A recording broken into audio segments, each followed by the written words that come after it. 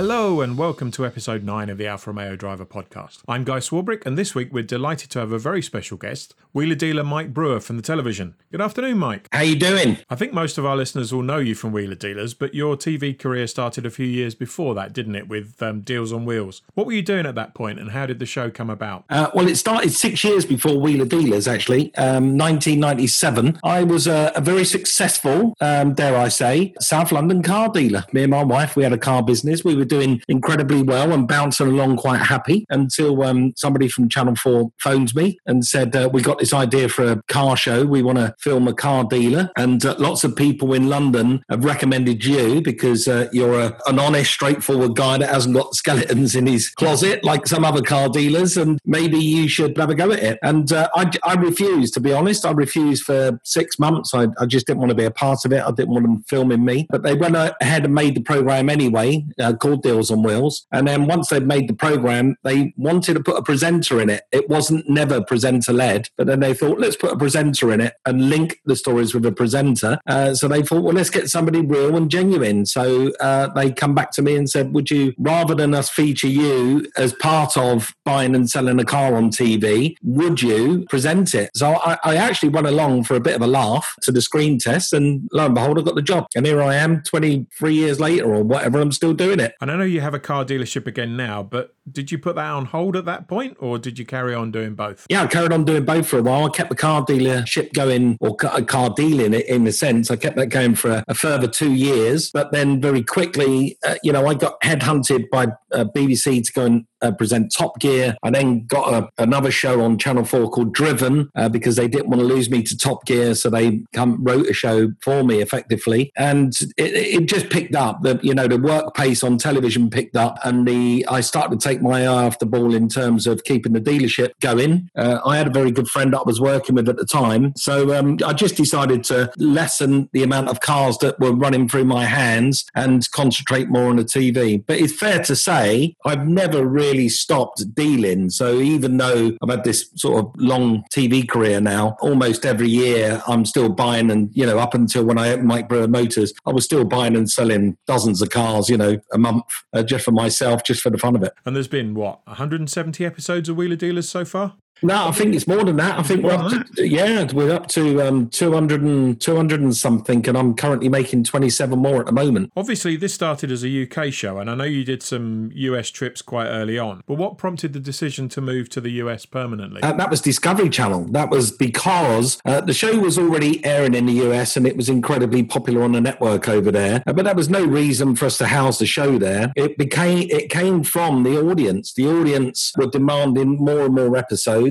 They were badgering us and badgering Discovery Channel, and it was always the topic of conversation between me, Ed at that time, and the crew and the team. How can we produce more shows whilst keeping the content very high and keep this show where it is? And unless you sort of take away some of the elements of the program, so one of the jobs on the car, or the searching sequence when I'm looking to buy the cars, or the test drive at the end, unless you take something away, you simply can't fit more shows in a year, particularly an English year, because, as much as we all love this fantastic country of ours, we do have harsh winters. And in TV, in the TV world, you're guided by the daylight. So daylight from October disappears at 3:30, 4 o'clock in the afternoon, and it doesn't appear the next day until 9 o'clock in the morning. So rather than have a whole day's filming, you effectively only get half a day's filming in the winter per day. So we tried. Me and Ed really did try. We had 1 year we made 15 shows, and it nearly killed us. I mean, it absolutely destroyed me and Ed, and it destroyed the crew, everyone who was working on it, because to produce 15 shows, we literally had to do 7 days a week to catch up the days that we couldn't film in the winter. We had no holidays, no vacation, none of that stuff. You didn't get to see your friends and family. There was no life. So we said, well, let's not do that again. We'll only ever sign, I think the maximum we'd ever sign for, me and Ed back then, was 12 episodes episodes a year, which gave us at least a bit of time to go and have, a bit of sunshine in Turkey or whatever in the summer. But the demands from Discovery Channel were more shows, more shows, more shows. They just wanted more shows, and 12 wasn't good enough for them. So the only way to produce more shows is to combat where we were going to film it in the winter. So we thought, well, let's just film in the US during the winter. That was Discovery's idea. They put Hollywood in Los Angeles for a reason. It's there for a reason. It's there because you get 364 days of sunshine a year, and that's the reason why they put it there. So Discovery Channel said, look, let's relocate you in the winter to the US. So we went over and we made 10 episodes in the US during the winter. We came back and made 10 episodes in the summer in the UK, and we did that for a couple of seasons, for two seasons of Wheel of Deal. It was absolutely bloody brilliant. We loved it. But then the demand picked up again, and now the audience are going, 20 is great, but we want more, we want more, we want more. So they pushed for even more episodes, and the only way to push for even more episodes was then to almost make us feel, and the crew feel, like we were,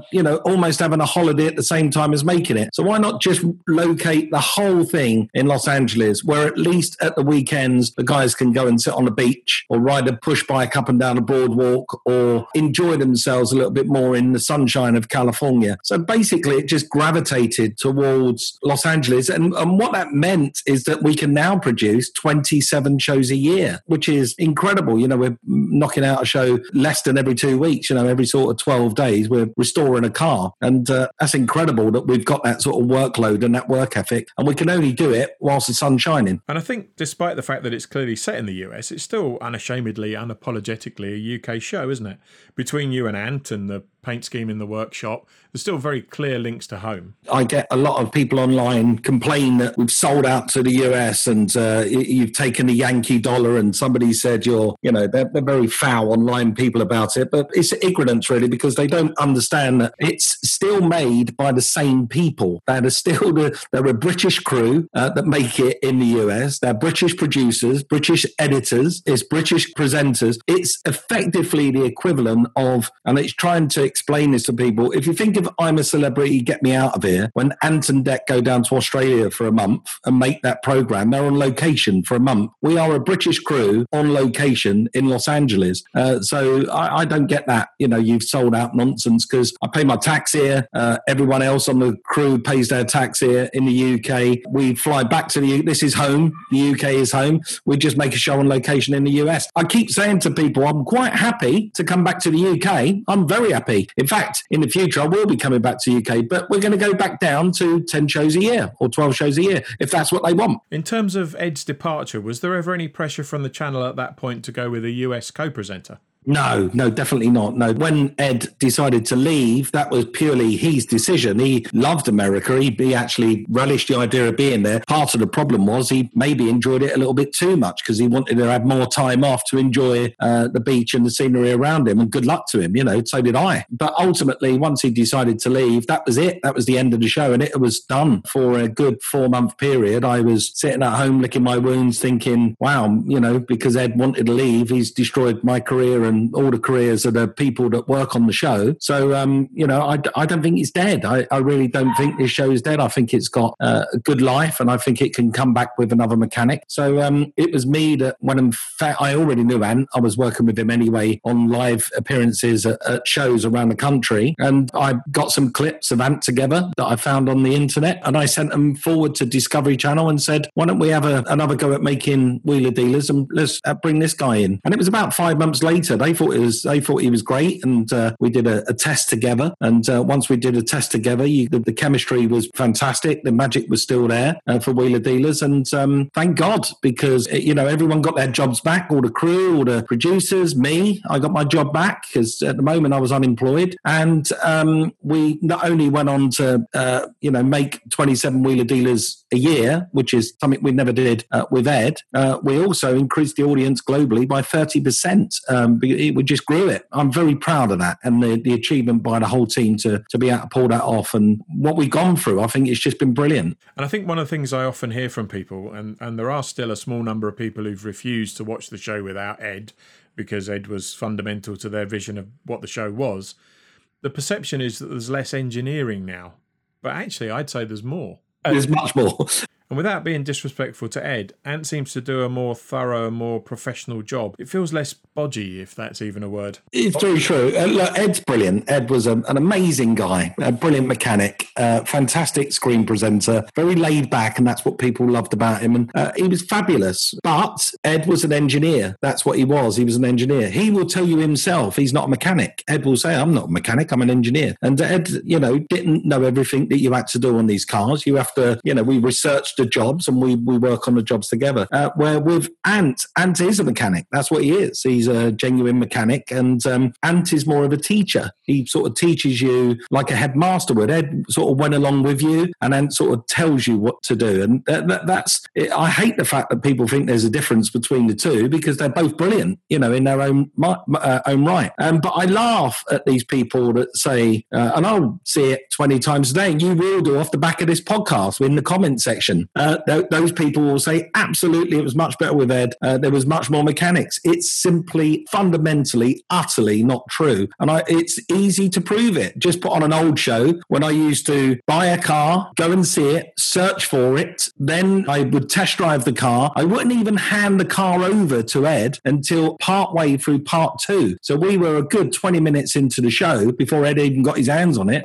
Ed would then do 3 jobs on each car. And look at the show now, where I don't search for the car anymore. The show starts with me on my way to go and see a car. It's very quick when I look around the car and buy it. I hand it over to Ant well into the first part, and Ant starts the first job in the first part. So we've got much, much more engineering, much, much more workshop stuff with Ant in the show than we ever have before. And I know that because I helped write it. And, there's a big team of people around us, and we listen to the audience and we go, well, they want more mechanics, they want less mic. I get that if people want less mic. So let's put less mic in there. And I'm quite happy not to sit there and type away at a computer and film that scene where I'm searching for them. I'm quite happy to do that and just be on my way to go and see the car and cut my roll down less if it means that the show succeeds and the show's successful and people love it. I'm quite happy to move myself back into the shadows a bit because I love the show. That makes it sound as though you just top and tail it, but you still do quite a lot more than that.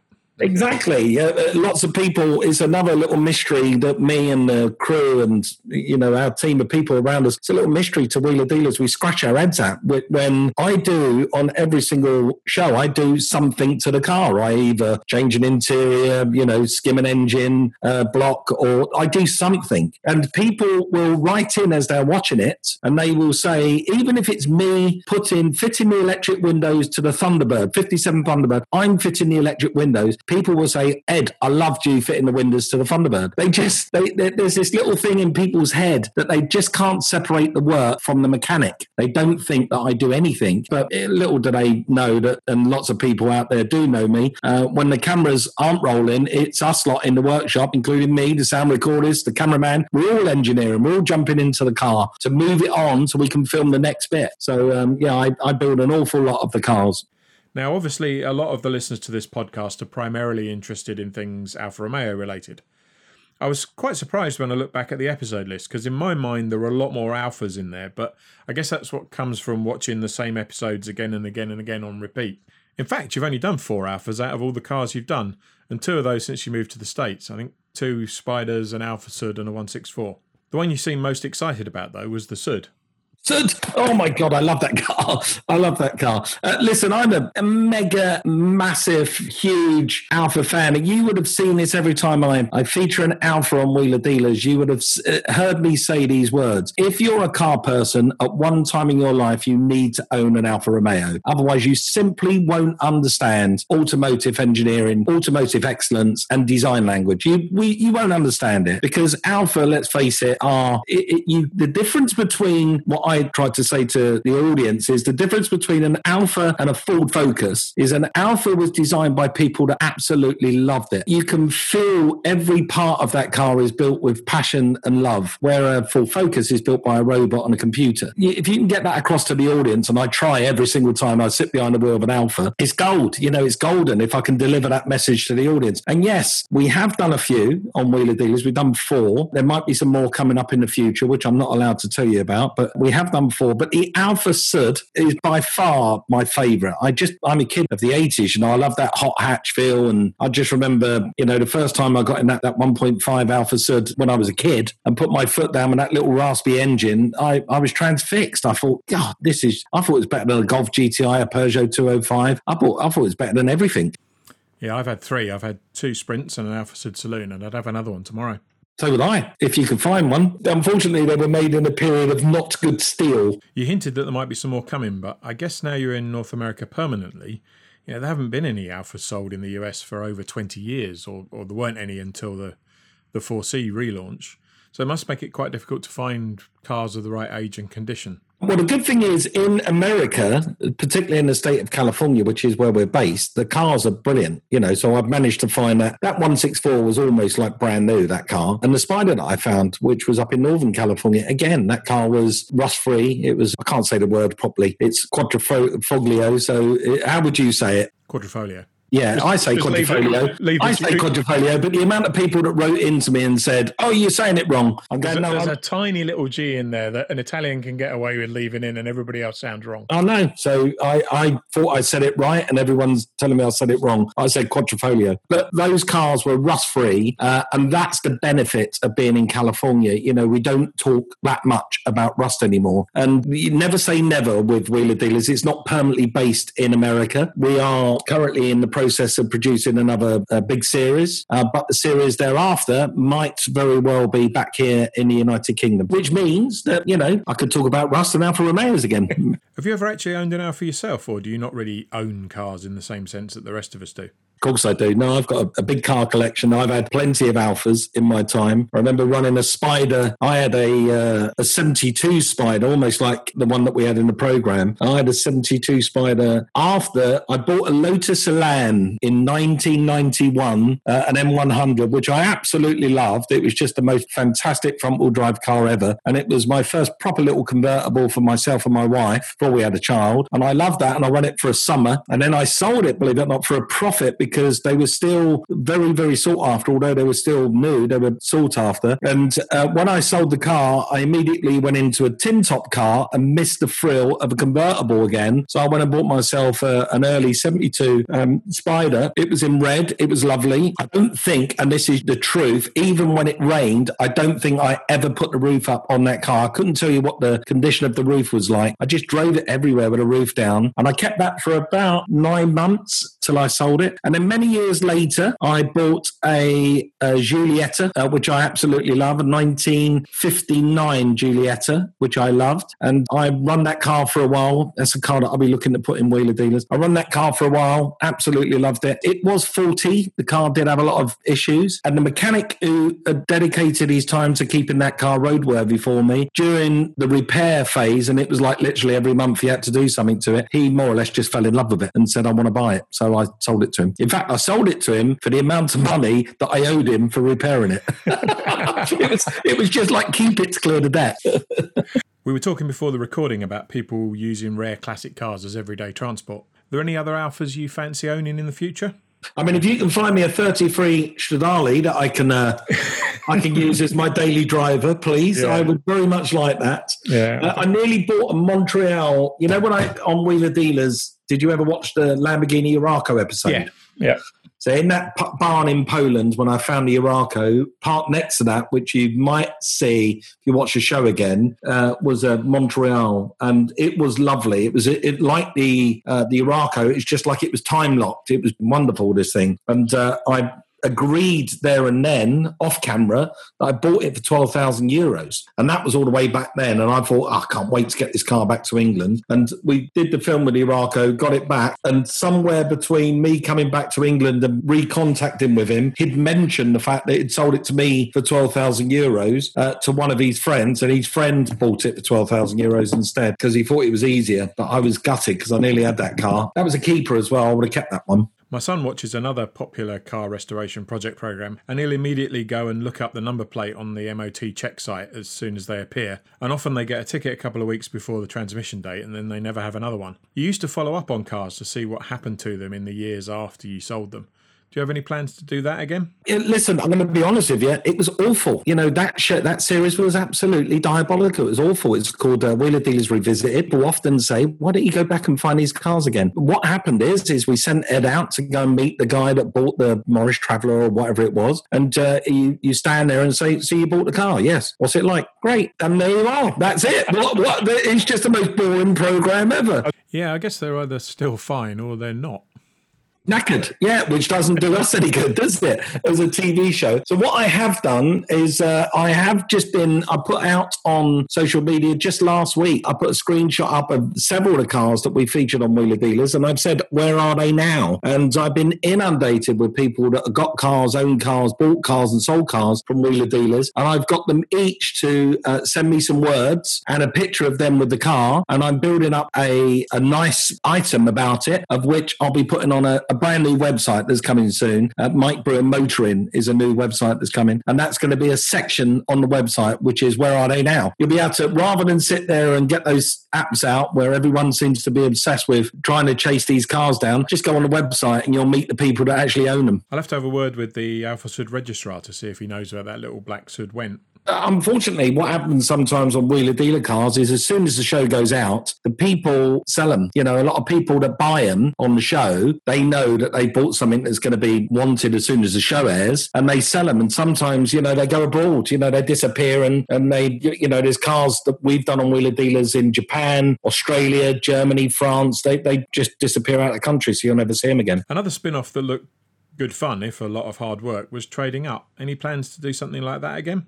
Yeah, so Trading Up is a show that I wrote back in 2004. It was originally called Rex to Riches. It appeared on ITV.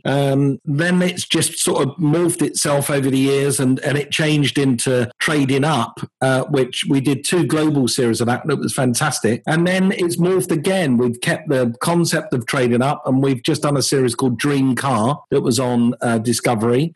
So Wheeler Dealers Dream Car is me and a new mechanic, a guy called Mark Priestley. People out there know him as Elvis. Mark is a Formula One mechanic, and he come along to help me on Dream Car whilst Ant was in America doing his Alpha build. Funny enough, he's a master mechanic build. So I had Elvis back here, and we put together 8 episodes of Dream Car that's now transmitted globally, and a huge impact it's had for the Wheeler Dealer franchise. And Discovery Channel have just demanded another 10. So I'll be doing that again. There's a lot of talk in the press about classic car prices booming, as they tend to when there's a financial crisis or even a hint of a financial crisis.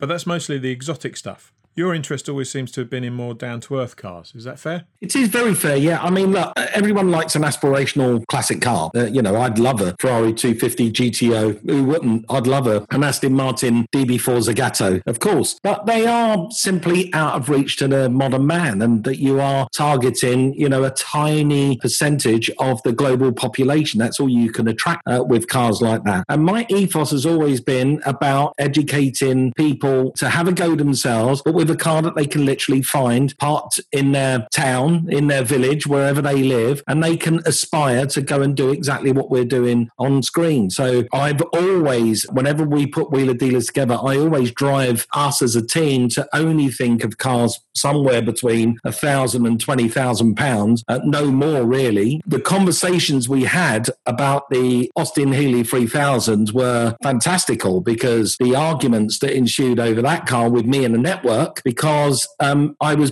buying it for $35,000, and that's way beyond my ethos or the Wheeler Dealer remit. It's way more expensive. But as I kept explaining to the network, and I was explaining to the crew, that if we don't do it now, we're never going to do it. So the chances are we'll never feature an Austin Healey 3000 ever in the show, because the prices are going from, on a weekly basis, they were going from 20 to 25, 25 to 30, 30 to 35 on a weekly basis. I said, look, we have to get into this market now. And we did. We paid $37,000 for the vehicle, and I was proved right, because just 2 months later we sold it for $75,000.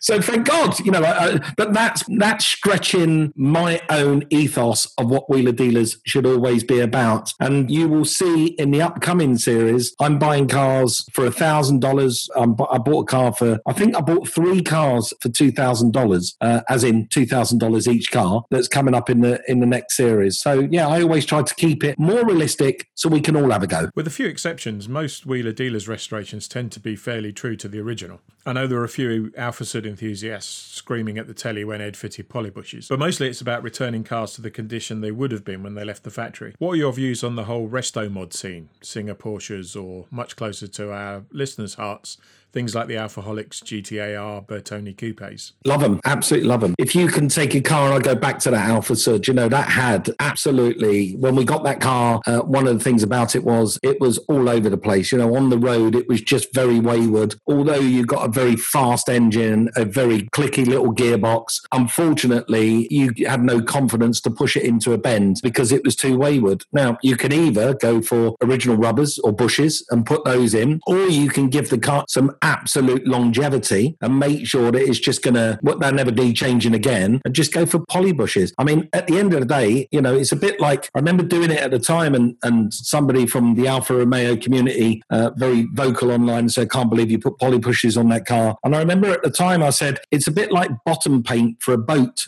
How many times are you going to look at it? You're just never going to get, you don't dive in the water to look at your bottom paint on a boat, do you? So, it's the same with that Alfa. How many people are going to lay down on the floor when you pull up at Tesco's and look underneath your car and go, "Oh, you put poly bushes on that? You shouldn't have done that." I think the argument was more that the suspension was designed to have a little bit of give in the bushes. I totally disagree. The car drove amazing at the end. It was as tight as a drum. It had much more confidence behind the wheel, and I thought it was bloody fantastic. But in terms of resto modding cars, it's not really my scene. It's not really my world, resto modding. I understand it, and I'm understanding it more and more. But if there's anyone out there that can save a car by making it better, I'm all for it. You mentioned Ant's in-between season activity with the Alfetta 158. Let's call it a tribute. Apart from your role as drone cameraman in that and your dream car project, what have you been up to recently?